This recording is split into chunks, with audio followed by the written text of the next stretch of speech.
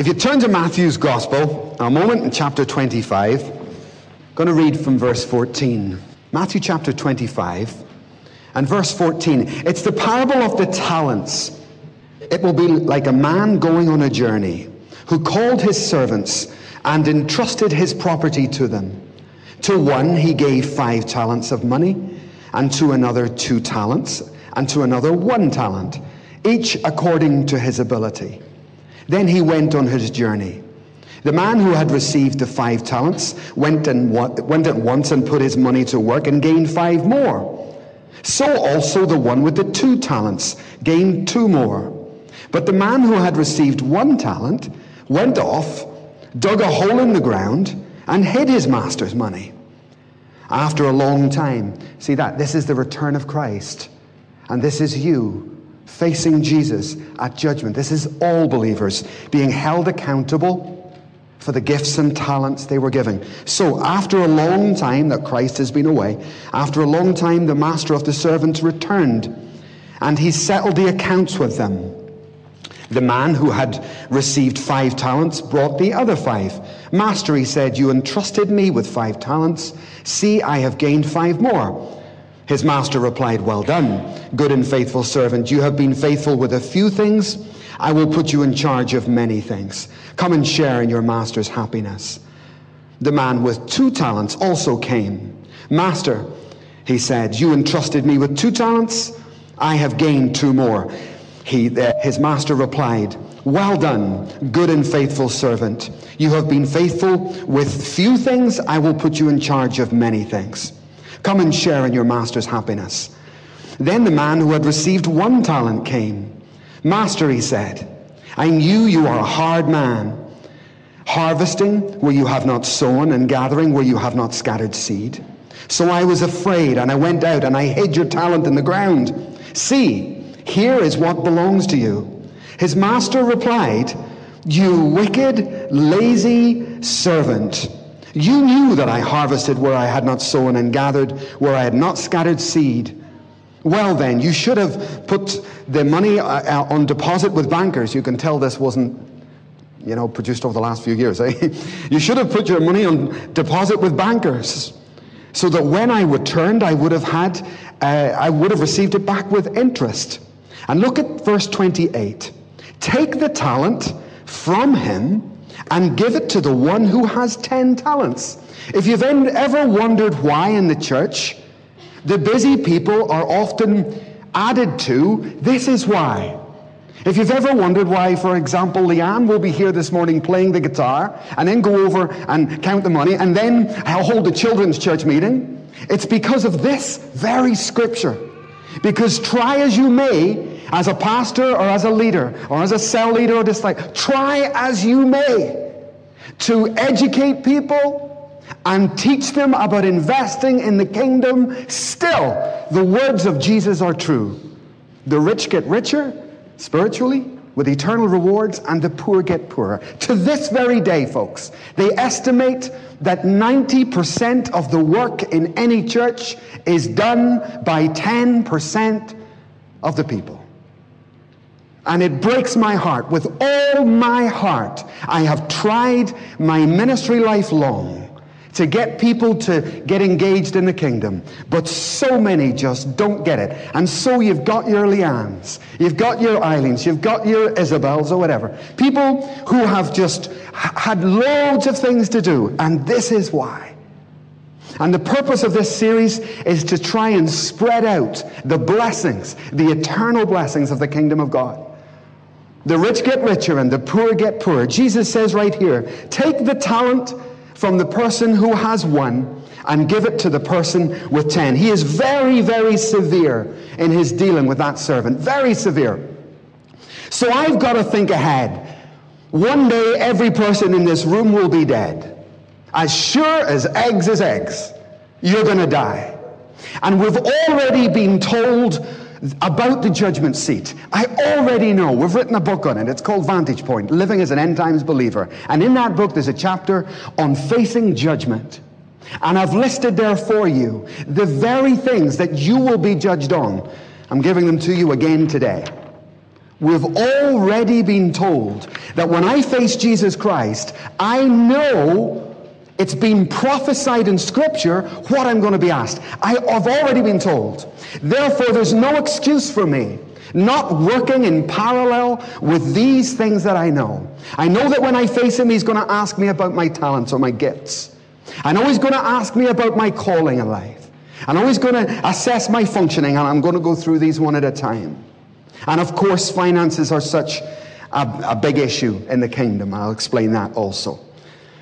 So this series, this is just our second week. It's called How to Become a Shareholder in the Kingdom of God. What does it profit a man if you become so successful in business, if you gain the whole world, and yet lose your soul? We have at least 8-9 people starting new businesses in the fellowship. And this is a very good time for us to reassess what we do and why we do it. Of course, we want to be successful in our careers if that's the path that God has led you on. Of course, you want to be successful in your business as God calls you to do it. But you don't want to be so successful that you get lopsided, as we saw with Curve's example last week. Listen to this. Jesus was talking to his parents one day, and this is what he said. Didn't you know that I had to be about my Father's business? He used the word business. Don't you understand the principles of the kingdom? And he was telling them something of his perspective. And as I began last week, remember in the book of Genesis, so often you will hear that the Christian life is all about worship. Amen, the heart of the Christian life is about worship. But be careful, guys. Because in the book of Genesis, when God set Adam and Eve out into the world, he didn't say, now the whole purpose of this is to worship me. He didn't. What did he do? He said, now you're involved in the family business. I'm a king, and I'm going to extend my kingdom to this earth that we're on right now through you. It was all about dominion. It was about domain. If you like, it was a bit of a franchise. But they broke the rules of that covenant that God made with them. And so they were disenfranchised. They were put out of the garden. They were put out of the kingdom. But it's interesting to know that both in the parable of the talents and in the Garden of Eden, the whole thing from God's perspective was about expansion, the extension of the kingdom, and Jesus himself even uses the term business. So I make no apology for this parallel that we're working along at the moment. Today is about one of the most important messages you'll probably ever hear in your life. And the reason I say that is because this type of teaching will affect you for eternity. Whereas other types of teaching may just affect this week. But this type of thing, we get really, we have to fight the devil over. It's about my eternity. It's about actually building up investments in heaven like Jesus told me to. In the business world, they call it a portfolio. They call it your investment portfolio, and in that you have everything that you've got investments in life. And we'll call it that, if you like, our eternal portfolio. And I would categorize those 4 areas of our life, and I'm going to work through them one at a time. Please pay your best attention to see how you can improve your eternal investments as we look at them. I'm going to work along the top of the page. The first column there, then, is my giftings. When I die, I'll stand before Jesus Christ, and one of the first things that I will be assessed on is the giftings he gave me. Every Christian, it says it right there in Ephesians, isn't it? That he gave gifts to men, right? Not just men and women. Every believer who's born again, every person who's saved, Christ has put giftings in you. And they're not to be wasted. They're not to be buried in the ground. They're giftings for the building up of the body. Don't hide your gifting. Don't have a false humility. Did I tell you the story about my best mate, my best friend? He came to me one morning with a pain in his back. He just came over to me and he said, would you pray for me? I've got a pain. And sometimes you just get that feeling. I just knew that's cancer. I just know that's cancer. And we had this woman in the church who was gifted in healing, and I knew it. But she had a false humility. It was pride, inverted pride. So I went to her and I said, it's not my particular gift. I went to this lady and said, would you come and pray for my friend? And she said, no. And that absolutely infuriated me at that time. He's dying, and you're too afraid of what people think about you or anything else. Get over yourself. How are you going to face Christ with your gifting? You were given a gift to use. Men will always judge you. Don't worry about that. You should jump out of your seat and go and pray for that person. But people bury their talents. They bury their gifts for 1,000 reasons. And I'm speaking generally here, guys, but this church is fantastic, and the way the gifts are used is just great. People have been tremendous. I've never had any difficulty. I think over the years here in the worship team, Agnes or Chris or Eileen, anybody leading here, they have full understanding of how the giftings work. I'd walk in here and I'd say to Agnes or Eileen or whatever, this is where I'm going today, and instantly they'll change what they were going to do and serve the church. Do you know what I mean? Understanding that the gift I've got is for the service of the church. Some people don't get that. Some people, as soon as they realize they've got a gift, it sadly turns to a case where it's all about them, and they become internalized and they lose their investment. It gets snagged up, gets tangled. It's a very common, sad, but it's a very common fact. In the weeks to come, we'll look at giftings, we'll categorize them, and help you assess what giftings you actually have. They fall into 3 categories. There's the ministry or office giftings, prophet, pastor, teacher, evangelist, etc. The ministry giftings. There's the motivational giftings, as they call them, or the practical giftings, gifts of service, gifts of helps and administration around the church. Very important part. Often looked down upon, grossly misunderstood. And then there's the charismata, the spiritual giftings like healing and prophecy. Everybody wants that bit. True. Everybody wants the charismata. There isn't a queue, for certain types of ministry, but there is a queue for others. It's a funny thing. I mean, I'm just being practical, folks, but you don't often hear someone coming forward in a meeting and saying, "Oh God, make me part of the cleaning team. It's been my life's desire." But you will hear them pray for the charismata. And yet, in the kingdom, you see, there is not a lot of difference. There really isn't. Listen to this, and this might surprise you. Last Sunday night, when Pastor Elia was ministering on healing, I thought it was fantastic. It was an absolutely excellent evening. Amen? Those of you who were there, it's tremendous. And we're back tonight again, 6:30. Don't miss that. Keep on fighting for complete healing. But please understand how you get to the place where he can function like that. That was grade A ministry last week. First class. Excellent. How'd you do that, Elia? Let me tell you how. You went home at 10 to 9, and the place was empty. And guess who was hoovering? Pastor Elia. So 1 minute, I'm operating in the power of God, under the anointing of God, and he was perfectly happy to do so.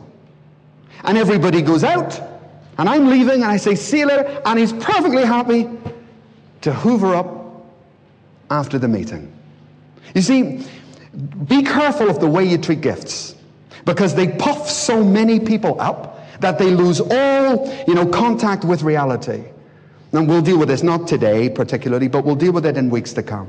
The first category that I think I'll be judged on when I face Christ is, what did you do with your talents? What did you do with your giftings? Where are they? Where's my return? It's a bit like a business. The second thing is my calling. Now, your calling is not your gift. Paul talks clearly about gifts and callings. They are 2 completely different things. Your gift is a special ability or talent that God has given you. Your calling is largely geographical. Let me show it to you. Turn to 1 Kings chapter 17. 1 Kings chapter 17 and verse 3. This is something every new believer should be shown. This is a piece of scripture that you should start your life on, your spiritual life. It's that important. 1 Kings chapter 17. I'll read from verse 2. Then the word of the Lord came to Elijah. "Leave here, turn eastward, and hide in the Kerith ravine east of the Jordan. You will drink from the brook, and I have ordered the ravens to feed you there." And every believer, I think, should really underline the word "there." Because everybody has a calling. This is Elijah's calling, by the way. Everybody has a place. I'm talking about a geographical location, a city, a village, a town, whatever.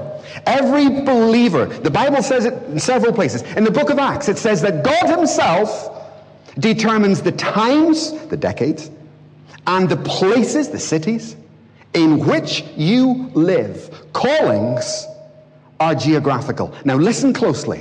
What happens to Elijah if he doesn't heed the word of the Lord? The word of the Lord comes to him. And what does he say? Elijah, I am going to feed you. I'm going to provide for you there, not here. And many believers get themselves out of the right place, out geographically I'm talking. You may be spiritually trying your hardest, but just because you're geographically disobedient or misplaced, you can entirely lose the spiritual edification of God. What does Elijah get when he ends up in the right city or in the right place? I'll tell you what he gets: fed and watered. He says, I go there, you will drink from the brook, and I have ordered the ravens to feed you there. Every Christian has a there. It's the place where you start to grow. It's the place where people have grace for you, where maybe you didn't experience that before. The place where people understand you. The place where there's a certain degree of ease in the kingdom and you find yourself quite at home. For me, and this is, you might not agree, but for me, calling is very, very, very important. It's not as important as functioning, but it's very important, because I think if I can just get that piece right. I went to Bible college in Singapore.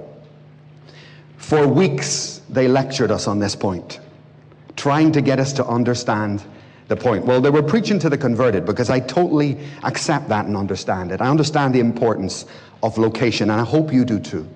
So my calling is tied up with where I am. It can also be your task in life. You may be called to be a housewife, like my mum was, and to raise your family, which she did with 9 children. She did a great job. That can be your calling in life. You may have a particular career that you feel called into. That's absolutely fine too. Amen. Okay, and that could take you to various geographical locations. A good example of a calling is Pastor Elia with Pazarjik. I've been there several times with him, 5 or 6 weeks on the trot, and I believe with all my heart that he has a calling to go to that place and to plant a church right there in that city, and that's something that we have on our agenda to do over the next few years, in fact starting in April of this year. So I will be held accountable, and so will you, for the gifts that God has given you and what you've done with them. I'll be held accountable for any word he spoke to me. Folks, you might think that calling's not important. You might think that if God spoke to me like he spoke to Elijah, look at that, he told him exactly where to go. You might think everybody obeys. They don't. They don't. I've shared with you about a couple that God spoke to me about, go to China, remember? I even wrote them a letter, saying God's calling you to go to China. And they received that letter on the very day that they were giving the whole thing back to God. Amazing. This is a lady who's sitting outside her door in her car praying about the calling of her life. And she's saying God, she believed she was called to China, but she didn't want to go. And said, God, just make it clear. And we will obey. She opens the door and there's a letter from me. And I'm in Singapore at the time. She's in Dublin. Saying, God's calling you to go to China. Did she go? No. She didn't go there. She didn't go there. And so they ended up out, actually back just in the world in a normal everyday life, and missed the calling.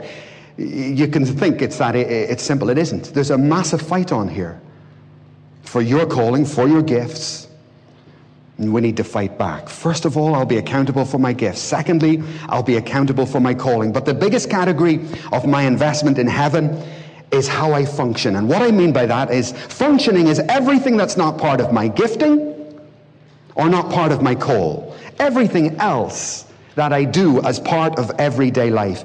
Now, let me just say it again. Unfortunately, when some people discover that they have a gift, they can become very proud, they can become very misguided, or they can become totally besotted with it, and you lose them into it. You can't do that with either gifts or hobbies, by the way. You can't let them dominate your life or take over your life. That's not what they're meant to do. I've given you a little percentage chart across the middle. Your gifting should not really take probably much more, unless you're an exceptional individual that God's calling apart. Your gifts should not take up more than 25% of your time. So if you're called to be a pastor, really that's a pretty fair estimate. About 25% of your time should be spent really in pastoral duties, if you like. The calling works over your whole life, but it's the functioning, the 75%, most of my life. Do you know what I'm called to do? I'm a preacher, I'm a teacher. Now, 75% of my time is not spent teaching. 75% of my time, believe me, is spent doing 1,000 other things that need doing to run the church. And I need to understand that this is just as important to Jesus. But I have lost count of the number of Bible college graduates that I've dealt with who come in, and the only thing they want to do is their gift.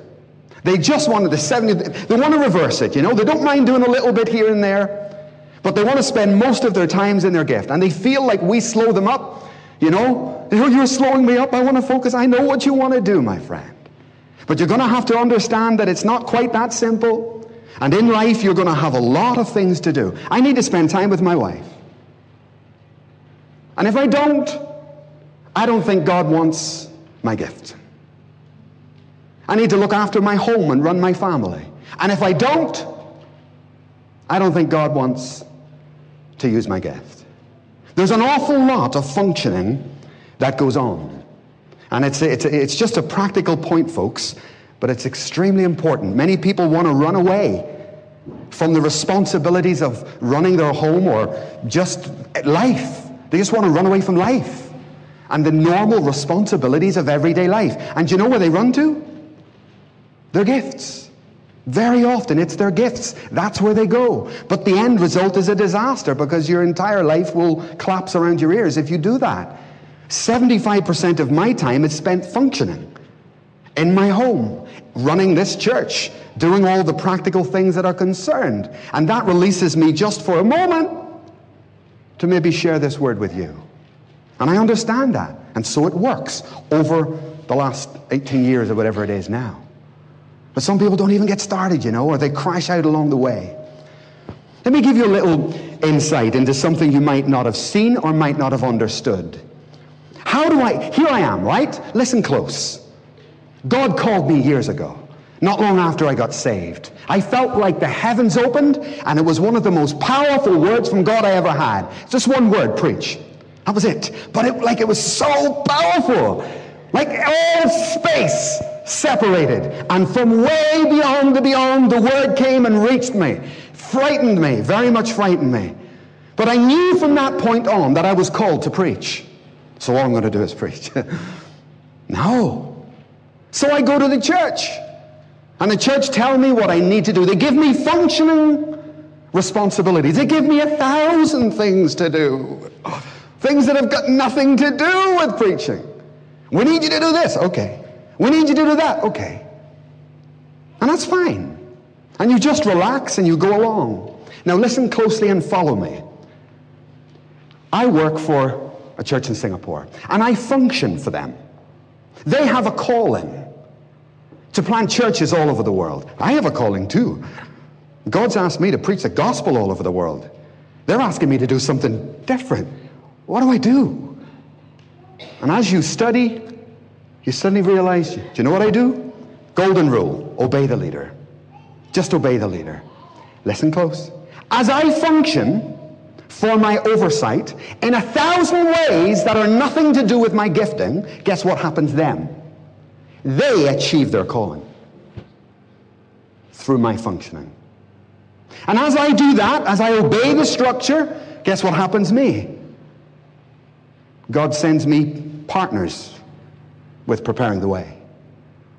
God sends me brilliant pastors here. Pastor Tom. And through them functioning, I actually achieve my calling. Do you get it? Jesus sent them out 2 by 2, deliberately, not 1 by 1. And he will make sure that you don't get isolated. As I function for others, they achieve their calling. And others function for me, and gradually over the period of time, you can see that everyone eventually enters their calling. But listen closely, you will not if you stop functioning. Do you get it? You've got to be willing to serve the body, you see. And God keeps that thing very high on his agenda. And if I was you, I would take it very, closely to heart. To me, I believe functioning has opened every door in my life. And by that I mean when the church asks me to do anything, I'll say yes, pretty much. What do you need me to do? That's what I'll do. And if I disagree, then I'll go back over a period of time. They call it the 6-month rule. So if I still feel the same in 6 months' time, I would go back to my leaders and say, look, I'm doing what you asked me to do, but I'm still not quite sure about this. Can we run this past me one more time? So I'll be held accountable for my gifts. I'll be held accountable for my calling, but the only way I'll reach that is by functioning for other people first. I'll be held accountable most definitely for the things that I function in that are not my gift, and that will be the bulk of my reward in heaven. Will be because of things outside of my gifting. And lastly, of course, finance. Now, don't people get bent out of shape when you talk about money? People don't like you talking about money. But it's not I didn't write the Bible, God did. And right there in the book of Genesis, he sets Adam and Eve up and he's starting them out in business. Right? It's his father's business. You're going to extend my kingdom all over the earth. I'm the king, you're the subjects, off you go, Adam and Eve. Who can tell me what the first rule was in the business plan? There was only one. Don't touch the tithe. The tree. The tree in the Garden of Eden, I didn't write it. The tree in the Garden of Eden was that which you cannot touch. It represents the tithe. It was fruit in those days, it's finance today. The first rule in actually entering into a spiritual mind in terms of my businesses practically on earth, but also my eternal portfolio, the first rule, in my opinion, from God concerns money. Right? I didn't make it up. There it is, right there. So, and guess what the rule was they broke? Why did Adam and Eve get disenfranchised? Because they broke the only rule that God gave them to obey. So it is central, you see, very central. So gifts, calling, my function, how I function in 1,000 ways, and of course my finances. These are the things I will answer to God to. These are the ways.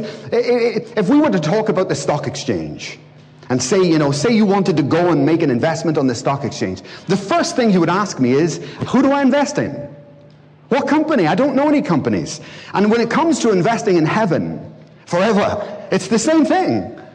You ask, well, what do I invest in? How do I invest? That's what you invest in. And if I was you, I would major on the functioning bit. Your gift and calling will look after itself. God will see to that. Major on functioning. Let me talk about attitudes. It's the bottom of the page. The attitudes that we should have to our gifts, to our calling, to our functioning, and to finances. Something God's very interested in. Unfortunately, as I mentioned, many people, when they realize they have a gift, it can make them very proud, it can make them very pumped up, can make them cocky, and that's hopeless. We were in 1 Kings 17 a moment ago. Look at 1 Kings 19. This is another great scripture. 1 Kings 19, verse 14. 1 Kings 19, verse 14. This is Elijah talking to God.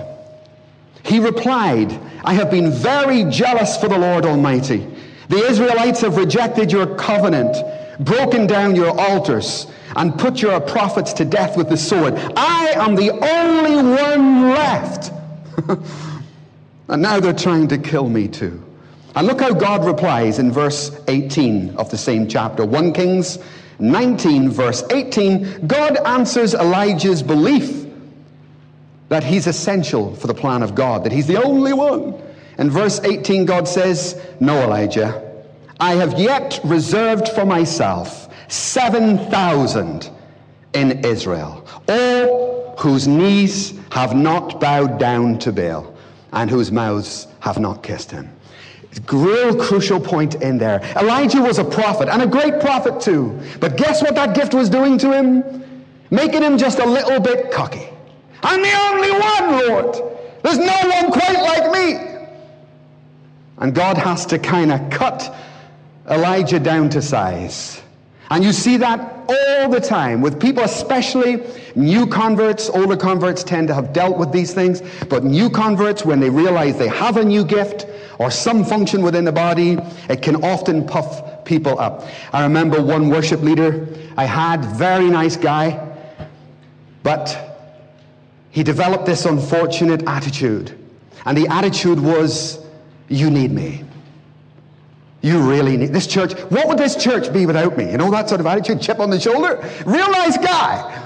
But he would come in, and he started to come in, and I noticed it, I didn't say anything. But a couple of other people said to me, there's an attitude problem. I thought, okay. And once people start telling you stuff like that, you have to intervene, you know. So I had to have a word with him and say, can I just say something to you? Every church has a royal family, you know. You're beginning to act like the royal family. You're beginning to behave like we need you. And can I explain something to you? Listen, everybody. We don't need you. Okay? And I had to say to that guy, you haven't read the parable of the talents. We don't need you. You know what this church, see me? You don't need me. You don't need me. I'm not needed here. In fact, I would go as far as to say, you'd be better off without me. Oh, go on. Had to drag that out of you. Kay was our worship leader this morning. We don't need you. You're not needed. People don't get that. Elijah didn't, obviously. I'm the only one. Elijah, please. What on earth are you thinking? You know the parable, listen carefully, listen. You know the parable of the talents? It was the gifting that was important. It was the function, not the person. Not the person, the function. And the body, Paul talks about it, the hands, the eyes. Pastor Tom was preaching on this the other week. It's the function, not the person. And when people get proud, you know why it is? It's because they mix up their function with themselves. And they start to think, I'm important. And in they come. And that was the mistake that guy had made. It's a very common mistake. Do you get the point? Let me tell you, if I was to say that you need me, that this church needs me, do you know what I'm saying? I'm saying I'm the best pastor in the world. Somebody should have shouted out, you are, at least. There are hundreds of thousands of pastors out there, a million times more equipped. You'd be better off without me. Kay, stand up, get out from under your seat. Are you the best? No, I'm only joking. Are you the best worship leader in the world? No. We're better off without him. Sorry, I'm going somewhere. Stay there. Don't walk out. You'd be better off without me because there's better pastors than me. You'd be better off without Kay because Kay's not. Neither of us are the best in the world. There's actually better people than us. Right, Elijah? Did you get that? But if you don't get it, what happens is churches build on very dodgy foundations. Now stay with me because I'm going somewhere. You see, this is not milk, guys. This is meat. It's real meat. Some of you will choke on it and spit it out and say he's nuts. That's okay. But I'm not here because you need me. Let me tell you a few examples from around the world. We worked, as I say, Pastor Rick in Singapore. Years ago began the church. 300 people. Couldn't get it past 300. And he had to go and finish his doctorate. California. He goes away for 1 year. The church, boom, 1,500. And with that deposit, he was able to expand worldwide. The church was better off without him. Joel Osteen. You know Joel Osteen? His father, over 50 years, built the church there in the States, in Houston. And what a hero and what a man of God he was. And the father got old. And the father started to die. And the church of 2,000 people, we need him. Lord, keep him alive. Don't let him die. And they looked around as it became apparent that the father was going to die. They looked around. He's got a son. His name was Joel Osteen. Never preached in his life. He was the video editor, by the way, if you didn't know that. Joel used to sit in the back in the sound room and edit the videos. And the eldership looked around and they thought, when the father dies, use his son. No, it's a David situation. Shepherd boy, no. Couldn't use him. But as time went by, they thought, well, let's just ask. Joel, would you preach? He said, I've never preached in my life. And Joel Osteen, you know the story. Was the church better off? The church grew to one of the largest in America. Today it's 30,000 members, and they just bought the Yankees football stadium. Better off without the Father. And you know, this is such a profound point and such a fundamental flaw in churches and in Christians that the apostles even needed to understand that they were better off without Jesus. Right. He said that to them one day. What did he say? How did he put it? It is meet for thee that I should leave. You'd be better off without me. It's better for you. The church will grow. Greater things will you do when I get out of here. So you see, with the way we approach giftings, it's crucial that you don't take the wrong path and start thinking that God needs you or that we need you, because we don't. God is God. He's Almighty God. He doesn't need you, believe me, friends. And the church will carry on as it has always done, with or without you. That is the wrong perspective, and it leads to great trouble. It's a misunderstanding of the parables. The parable of the talents is about the necessity of giftings. The body has functions. It's about the necessity of the function, not the person. Do you understand? So we've all got giftings. And if you don't use it, God will take it from you, he says right there in the talents, and I'll give it to someone else. I'll get someone else to do it, because it's the function that's important. Now, if you don't get that right from the beginning, look at the two lists I've given you under attitudes to gifts. These are the two types of churches that you get. You get a fundamental misunderstanding, particularly with people fresh out of Bible college. This is a very common problem in church planting. There's the two ways you can look at it. Some people think they're essential. I'm essential. No, because that makes them self-important. It makes them proud. They're living in an illusion. And often then, they use their gifting, they withhold their gifting. They can get a bit of a temper tantrum, you know. Oh, I won't do my ministry then. You know, it leads to withholding because of a wrong attitude. It's all about me. And of course, being told that the church can't survive without you, that appeals to the flesh. People love to be told that they're needed. Don't want to be told that I'm not needed. That appeals to the flesh. And these people like, titles. Give me this title, give me that title. So it leads to loads of trouble. But the right way of looking at it is to say that I'm honored. Do you know, when you fly some airlines around the world, they tell you about 3 times that you didn't have to choose that airline. You're sitting in the what do you call it, the gate, and it comes over the tannoy. We understand that you had a choice of airlines, and we want to thank you today for choosing BA or whatever. And you get on the plane, and they say it again. We understand that you had a choice of airlines. And you see, the right attitude for me is this. Not to say that you need me, because you don't. That's going to fundamentally flaw me for my whole life. I need to get rid of that. The right attitude is this. Lord, I realize that you had a million choices. And I am so honored that you have asked me to do this. Kay, God had thousands of choices, but God chose you to be here at this time. And what that does is it doesn't create pride within you. It creates humility within you. It creates reality within you. And it puts you on the right track, friends. So watch your giftings. Watch your attitude to your gifts. They're there to serve the body. This is hard for some people to take, I know, because it doesn't pamper your flesh. It causes you to grow up. It's meat. It causes you to grow up.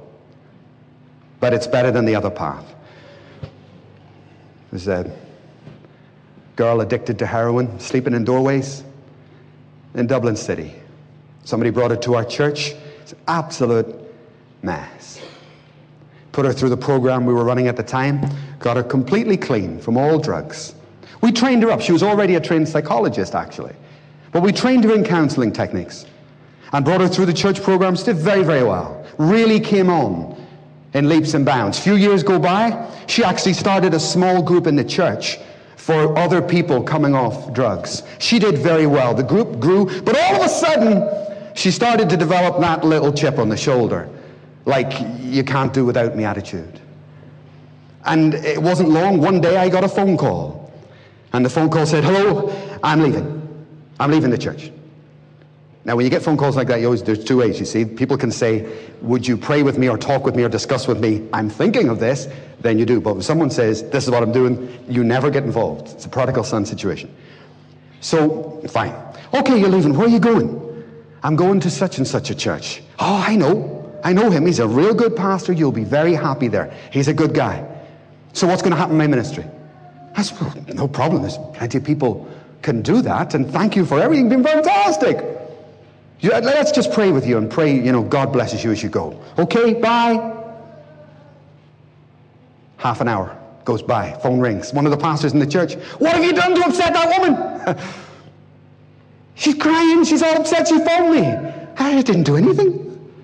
You've really upset her. What did I do? I didn't do anything. I'm going to go. I said, leave her alone. You've got to be a father in this situation. That's not always easy. She's got some things she needs to work out. Leave her alone. Don't visit her. Don't call her. Sunday comes. She's not there. The following Sunday comes. In she walks. She was excellent. She walked up to me. Big smile. She got over herself. She said, I didn't like it down there. I want to be here. Okay. No problem. Do you know what you should do? Get that chip off your shoulder and get back. You're not essential. But we love you and you're welcome, but get rid of the attitude. Just get back to your ministry. And she did, with aplomb.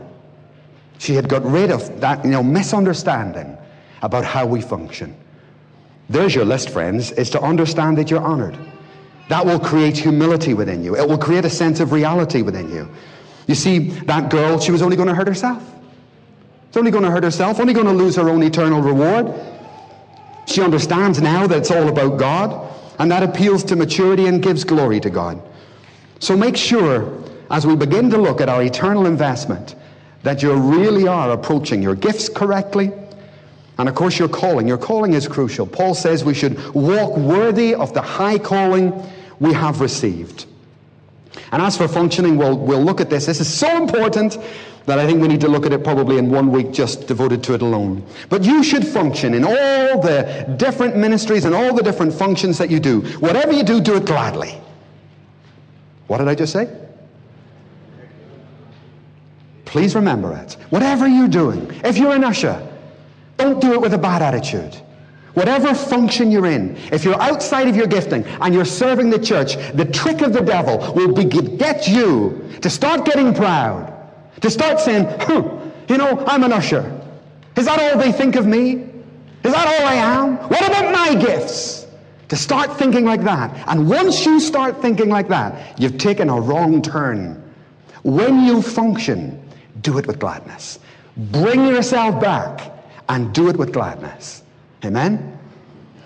Actually, when you function, you develop other gifts. You find other skills and gifts that God has put in you that you may never have known.